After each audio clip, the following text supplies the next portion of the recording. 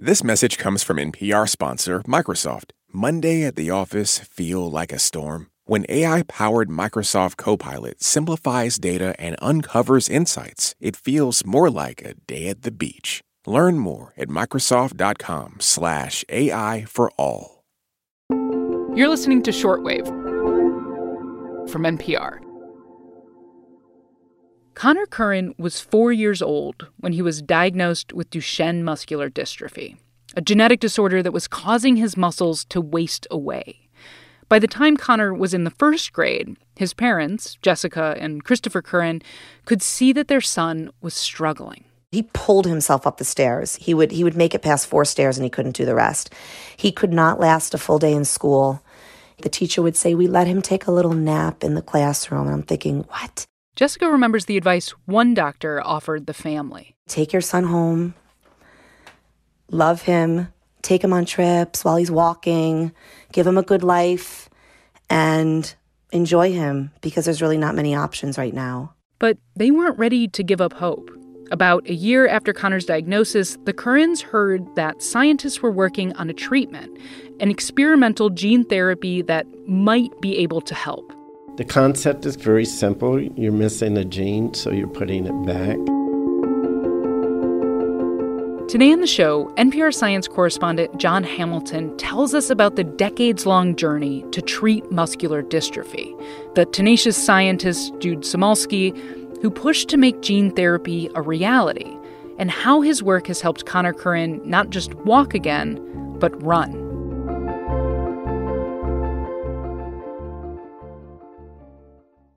This message is brought to you by Apple Pay. Fussing with plastic cards should be a thing of the past. Instead, pay the Apple way. Apple Pay is easy, secure, and built into iPhone. All you have to do is set it up. Just add a card in the Wallet app and you're good to go.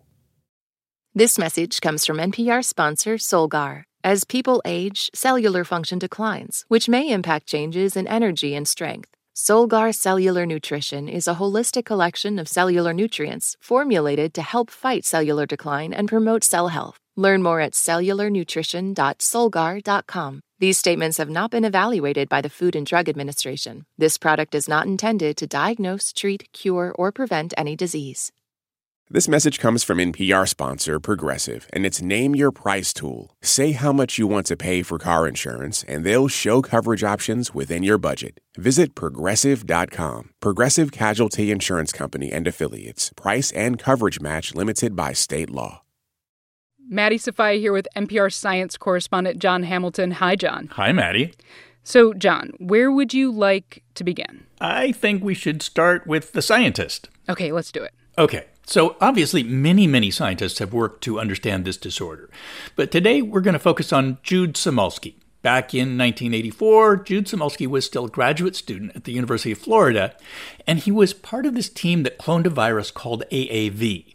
And those are a group of viruses that can infect people, but they don't cause diseases. Yeah, I mean, I remember first learning about this in grad school, Jon. That discovery was a big deal because basically we can turn these viruses into tools. And that's because viruses on their own are pros at getting into our cells and getting up close and personal with our DNA, which is exactly where you need to get to treat a lot of genetic disorders at their source. Exactly. And Samolsky was one of the scientists who figured that out.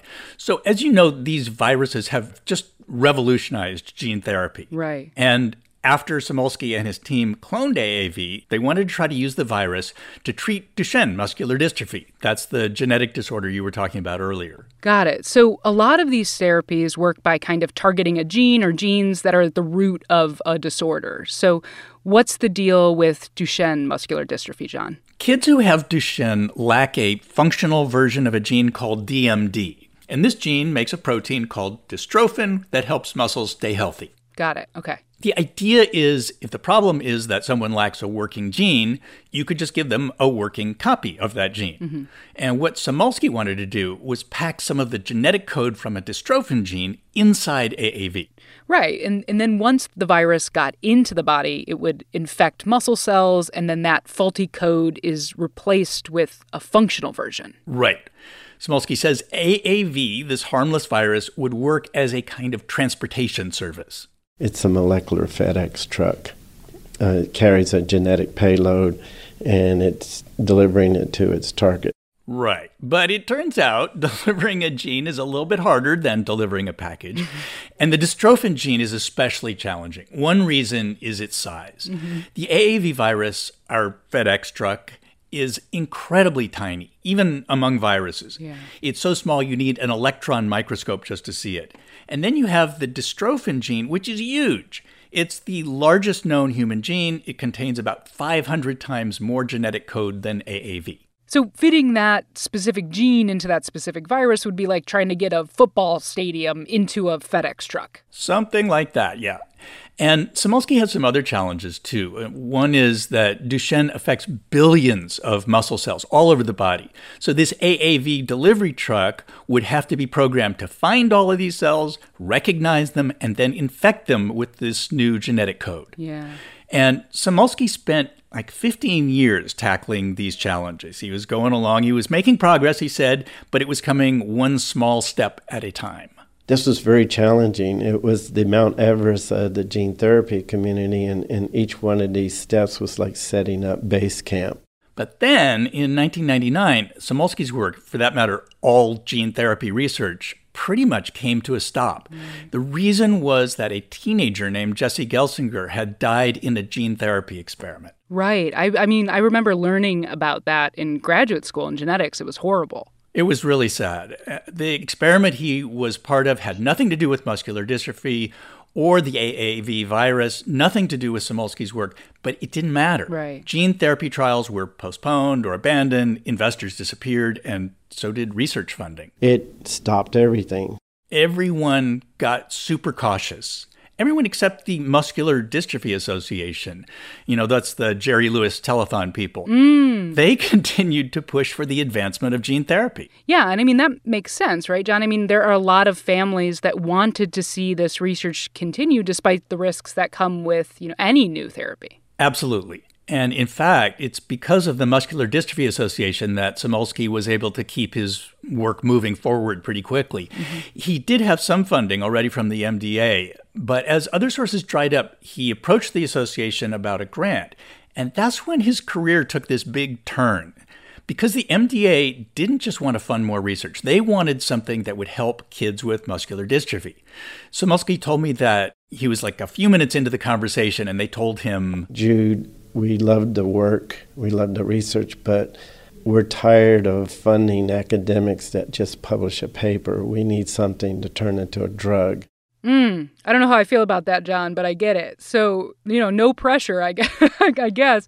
So did he take them up on it? He did. In 2001, Cymulski and a small team of people created a company called Asclepios Biopharmaceutical, or AskBio. The company's goal was to develop an actual treatment for Duchenne muscular dystrophy. So fast forward to today.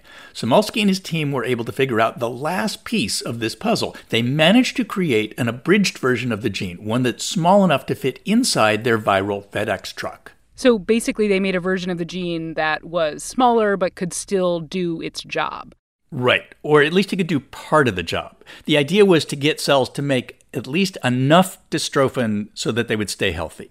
Okay, so once they had this condensed gene package, how did they test if it worked, like if the virus could actually deliver this healthy gene? It was pretty much the usual process. They tried it in test tubes, then in mice, then in larger animals. In this case, they used golden retrievers with a genetic mutation that's a lot like the ones that kids with Duchenne have. Typically, these dogs can't stand on their hind legs because they've lost so much muscle, and they usually don't live more than about a year. But the dogs who got Cymulski's gene therapy, they did much better. And once the company got to that point, they actually sold the treatment to the drug company Pfizer. A few years later, voila, Pfizer began human clinical trials. And guess who was the first patient? Oh, Connor Curran, the little guy we heard about earlier in the show. Yep. Connor's mom, Jessica, had actually seen videos of the dogs, those golden retrievers that had received this genetic therapy. And for her, this was just a huge moment. They were able to run and jump. We saw this with our own eyes, and we just thought, oh gosh, if one day Connor could get a chance to get something like this, it just gave us so much hope.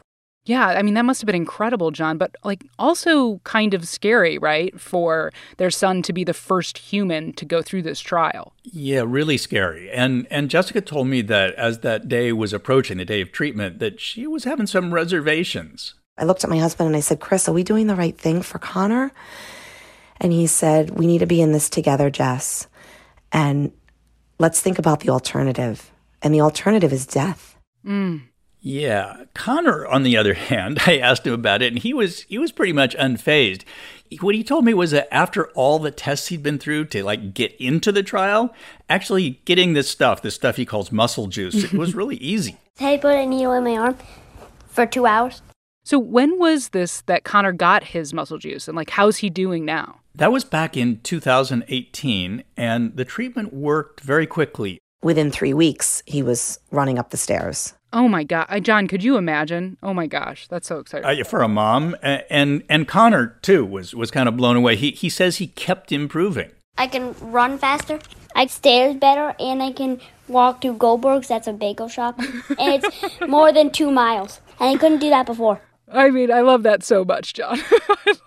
In the name of he's a really a cute kid. So, John, does this treatment help undo the damage that the disorder has already caused, or does it just stop it from progressing where it is at that point? I think it's more the latter. This treatment appears to stop the disorder from progressing, and with Connor, it has stopped his muscles from deteriorating anymore, at least at the moment. He's also stronger because the muscle cells that he has left are healthier. But it's not clear how long his new genes will last. It's also not clear whether Connor could safely get a second treatment. And there have been some other issues as well. A few days after he got treatment, Connor developed a fever. He stopped eating. And it turns out that's a common response to this kind of therapy. So Samulski and his team, they've been working on what they hope will be a fix for that. And, Connor's improvement, I mean, I don't know, John, it sounds really promising, yeah? And it's a huge deal. I mean, this has been decades in the making, and this disorder affects thousands of kids, right? Right. I mean, this is a story that began in 1984. That's a little bit ago. And I started reporting about that time. And I remember as the genes for Duchenne and other places were discovered, I remember all the talk about how, treatments were right around the corner because now we know what the bad gene is and we're going to fix it with a good gene. But it is really only now that you're starting to see studies like this one. And I should say that now this Duchenne treatment has been tested on 9 kids, and Pfizer is planning a much larger study later this year. It is only now that this is finally seeming to be real. Yeah. Wow. All right. Well, we will keep an eye on this, John. We appreciate you. Thank you so much for bringing us this story today. You're welcome, Maddie. Thanks for having me. This episode was produced by Abby Wendell and edited by Viet Le. Burley McCoy checked the facts. I'm Maddie Safaya. Thanks for listening to Shortwave from NPR.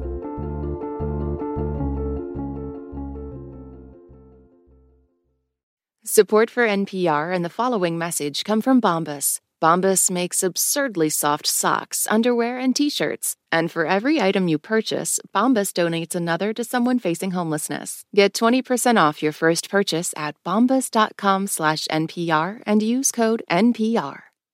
This message comes from NPR sponsor Capital One. Capital One offers checking accounts with no fees or minimums and no overdraft fees. That's banking reimagined. What's in your wallet? Terms apply. See CapitalOne.com/bank. Capital One N.A. Member FDIC.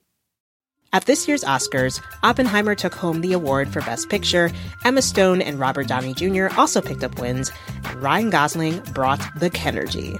For a recap of all the highlights, listen to the Pop Culture Happy Hour podcast from NPR.